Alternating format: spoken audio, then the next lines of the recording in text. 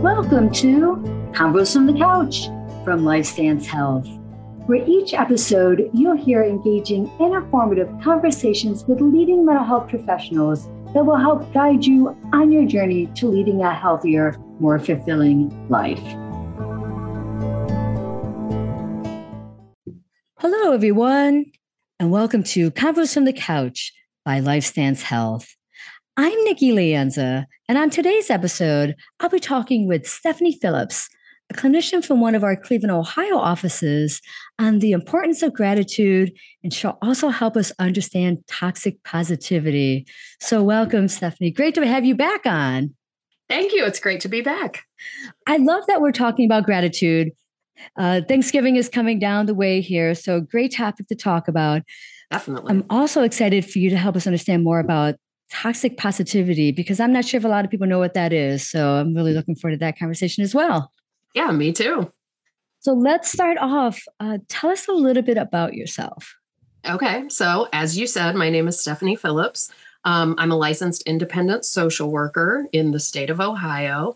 I graduated with my MSW, my Master of Social Work, from the University of Kentucky. So I started my career down in Kentucky and then relocated up here to the Cleveland area about 4 years ago. So I've got about a little over a decade of experience practicing clinical social work now. My areas of specialty include trauma, specifically trauma and PTSD in the perinatal period, which is during and after pregnancy. I also have a special interest in spiritual abuse. And so my primary treatment modalities are eye movement desensitization and reprocessing, EMDR. I also like to use ACT, acceptance and commitment therapy, which is very mindfulness focused. And I also have training in exposure and response prevention, ERP. So those are my kind of three big modalities that I really like. And I tend to use kind of an eclectic approach where I'm kind of pulling and borrowing from each. And, yeah. I think that's one of the best approaches, right? You definitely sound like you're knowledgeable in several different approaches, and that you can pull what you feel is best for the client you're working with, that you can tailor it probably just for them. Absolutely. Yeah. Because of course, like I always say, and I'm sure you would agree, nothing works for everyone. I agree. So sometimes it's important to make sure that we're not being kind of zeroed in on one specific treatment modality and saying, okay, well, if this specific thing isn't working for this person, then what can we change up? What can we bring in? What else can we try? Yeah. Right. And I'm sure lots of your clients are thankful for you for that, right? And that's probably a good segue into our very corny segue into talking about gratitude. But absolutely. Let's talk about it. So let's start by, tell us a little bit about what is gratitude? How would you define it? Yeah. So I guess my kind of the way I conceptualize gratitude is just an attitude of appreciation and thankfulness, and cultivating that attitude of appreciation and thankfulness for things in our lives. I think it can be very easy for some of us to fall into the negative or the things that aren't going right for us. Yes, so definitely. I think, to help us shift our mindset to a place of being more gratitude, of, being thankful for maybe the things that are going right for in our lives. Why else do you feel like it's important? Well, it definitely has a lot of research around it. So a lot of researchers have studied, not what is gratitude, of course, and how is it useful. And so they've determined that people who have some kind of practice, have some kind of ritual at times where they focus on what they're grateful for and what they're appreciative of, actually tend to be less resentful. They tend to be less envious of other people. They tend to have fewer regrets than other people who do not kind of focus and aren't intentional about a gratitude practice, and are just kind of happier and more content generally with their lives. I think that's the key of how to help lead happier, more content lives. I actually like that word better, content, than striving just for happiness, just being more content. And I think practicing gratitude could definitely help people more on that track, for sure. Absolutely. Yes, definitely. Can you give us more specific examples of how someone can practice gratitude? Yeah. So one way that you can practice gratitude is, sometimes, not for everybody, of course, but if you have some kind of faith, if you're have some kind of spiritual practice, or if you are a religious person, oftentimes that gratitude takes the form of like prayers of thanksgiving. If you believe in God or some kind of higher power or the universe, however you conceive of that, sometimes that's the way we can practice gratitude. Kind of in a more, sometimes in a religious context, sometimes in a more secular context, sometimes just kind of setting aside some time, a few minutes each day, to meditate and kind of just notice what we're thankful for in that moment. And the cool thing about gratitude too is that it can be something that's very big, or it can be something that's kind of relatively small. One thing, of course, here in Northeast Ohio, we have these like amazing fall leaves that have been so beautiful over the past few weeks. And so that's something that I've really noticed that I feel thankful for, is just how beautiful everything is this time of year. So, again, like just a kind of brief flash, it doesn't even have to be something that's like, that feels very big and grand and significant. It can just be something that is relatively small. Go ahead. I love that you said that, because I too live in Northeast Ohio, and we're so blessed with some really gorgeous autumn foliage. And so I too will just like kind of take it in and be grateful for it. And I think your point is just this, it could be the small things. It doesn't have to be the overarching huge things. It could just be appreciating a very beautiful fall day per se. So, yeah, definitely. Love that. Yeah. So another really good practice too that I think is really helpful is just keeping a gratitude journal. And again, doesn't have to be like really big and long and involved. It can just be like 2 or 3 things that you jot down that you're grateful for every day. And handwriting, again, they've done research that says that if we write something by hand as opposed to typing it out on our phone or our laptop, that it kind of sinks in and resonates with us in kind of a deeper way. And so I think handwriting in a journal kind of helps us focus that a little more. Yeah. So having that just kind of be like, okay, I'm going to think of a couple things, try to make them different things. And again, when it can be literally anything, the air I'm breathing right now, like the fact that I have access to clean water, if that's something that I have access to, like my friends, my family, anything, just writing it down and taking a few minutes to think about those things and focus on those things, and then moving on with your day. So, just kind of incorporating it into a relatively small, not even really time consuming practice can be super helpful. And I think a lot of what you're saying is incorporating it into like a daily thing you do. And it can be just small things. We talked a little bit about how it can help people feel a little bit more content in their lives as one of the benefits. Are there other benefits of practicing gratitude in our lives?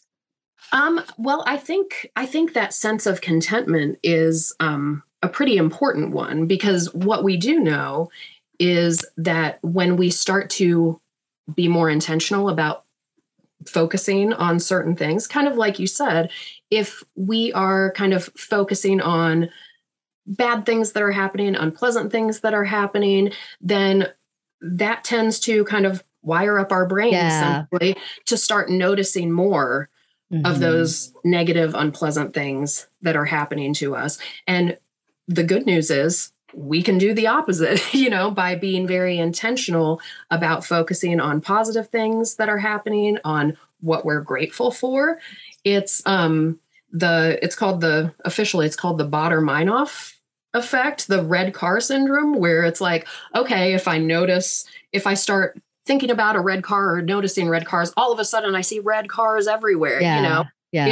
It's one of those things where we can kind of use that kind of quirk, so to speak, in our brain to say, okay, once I start being intentional about noticing the positive things, noticing things that I'm grateful for and that feel good and feel comfortable, then I'm more likely to be drawn to those things. I'm more likely to spot those things when they come up. And so that can kind of like rewire our brain a little bit and help shift our perspective so that it is easier. It's not so tough all of a sudden when we sit down with our gratitude journal to come up with things that we're thankful for. Yeah.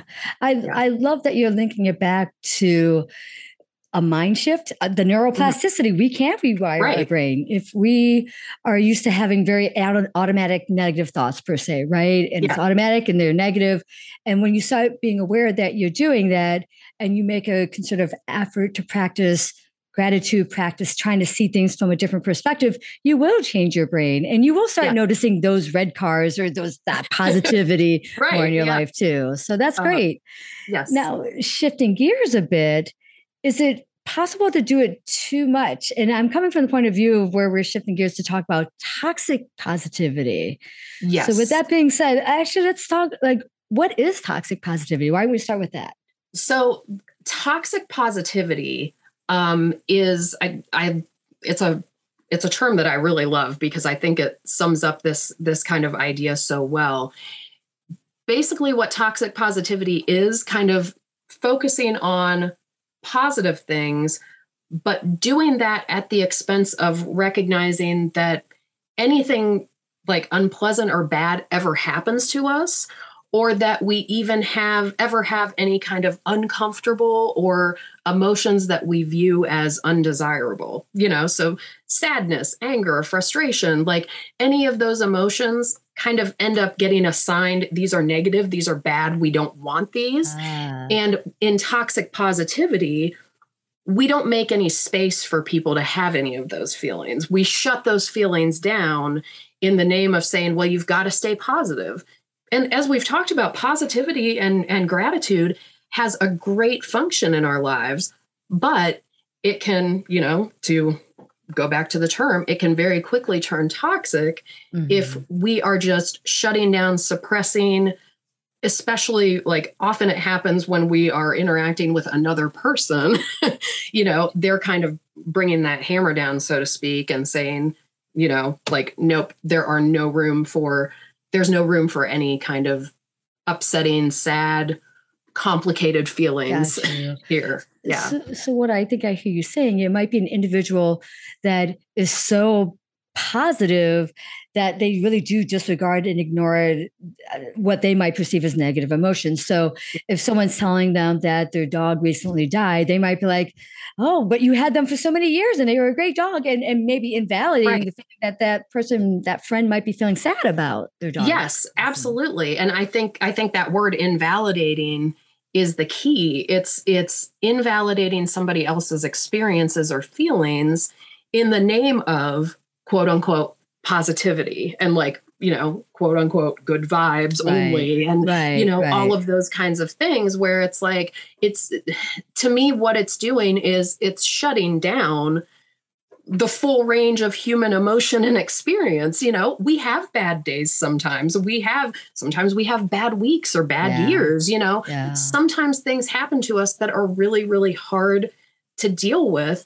And if we get kind of cliches thrown at us, like, well, everything happens for a reason, or, like you said with the dog, like, oh, you had them for so long, they're in a better place. Right. And, like all of that kind of language that is just glossing over when we're hurting or upset or having issues. And I think part of what makes toxic positivity so toxic too, is that it frequently creates this sense of guilt in the person who's trying to talk about, hey, I'm struggling. If the response that they get from somebody else is that kind of, like, no, there's no room for talking about that. Just focus on something pleasant. Don't think about, what you're struggling with. It can, unfortunately, give that person a sense of, well, it's my fault if I'm struggling, if I'm sad, if, up to and including if I have clinical anxiety, if I have clinical depression. Sometimes even like if I have PTSD, it's my fault. It's my responsibility. And there's that, like, you get into that self-blame cycle and it's just really nasty. Yeah. And I think the person who's doing the toxic positivity, I think they're interpreting themselves as coming from a good place of being the cheerleader for this person and not meaning to intentionally harm, which is why we're having this conversation, to make people aware of, like, you might be unintentionally harming someone by being so positive and invalidating, and we don't know what else the person who's the recipient of the toxic positivity might be telling themselves. It might be nurturing their own sense of guilt and shame and things like that. Yeah. Yeah. Unfortunately, I think a lot of times those people are very well intentioned. And as you mentioned, calling people's attention to the fact that it's like, well, no, this isn't helpful. It's painful and it's harming people. I think another one that gets thrown out there a lot is, well, other people have it worse, or it could be worse. And like bringing up that sense of comparison and kind of going back to the gratitude thing. I think one important point too is a gratitude practice is best when it's just focused on what we have, what we're thankful for, what we appreciate, not that comparison of, I have this, which, kind of positions me better. And I don't mean in a kind of like malicious way or anything, but, just anytime we get into that comparison game, it's a slippery slope into that, again, that kind of self-blame of like, well, I don't have it as bad as other people. There's something wrong with me that I can't just snap out of this and be positive and be happy. And so, yeah, it can really start to create some problems in and of itself if we're being told or it's being implied that we should just be able to be positive and shut all that down. Yeah. And I like the point that you're bringing up of like gratitude being individual and not using it to compare. And I think, when we talk about that difference between toxic positivity and bringing in the idea of gratitude, so that's one of the key differentiating between the two is that with the toxic positivity, it's like, hey, it could be worse for you. Somebody else had their dog die and their grandmother die. And right. It's like, oh, well, geez, So I liked how you differentiated it. Are there other points in how we can differentiate the two with gratitude and toxic positivity? I think I think if there's any one takeaway, it's that gratitude is a specific practice that still leaves room for, I'm sad. Like I can be sad and grateful, like I can be sad in this moment if I've just experienced a significant loss, if I've just experienced some kind of trauma, I can still say, okay, as part of my gratitude practice, I'm going to figure out like what I'm grateful for in this moment.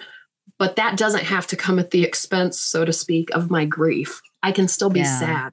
And I don't have to prove, so to speak, that I am staying in touch with any kind of gratitude or positive things or positive feelings by shutting down all of the sadness. So I think that's the biggest thing is if we're doing gratitude right, so to speak, if we're not veering over into toxic positivity, we're still leaving room for those other emotions that we tend to think of as more uncomfortable and difficult.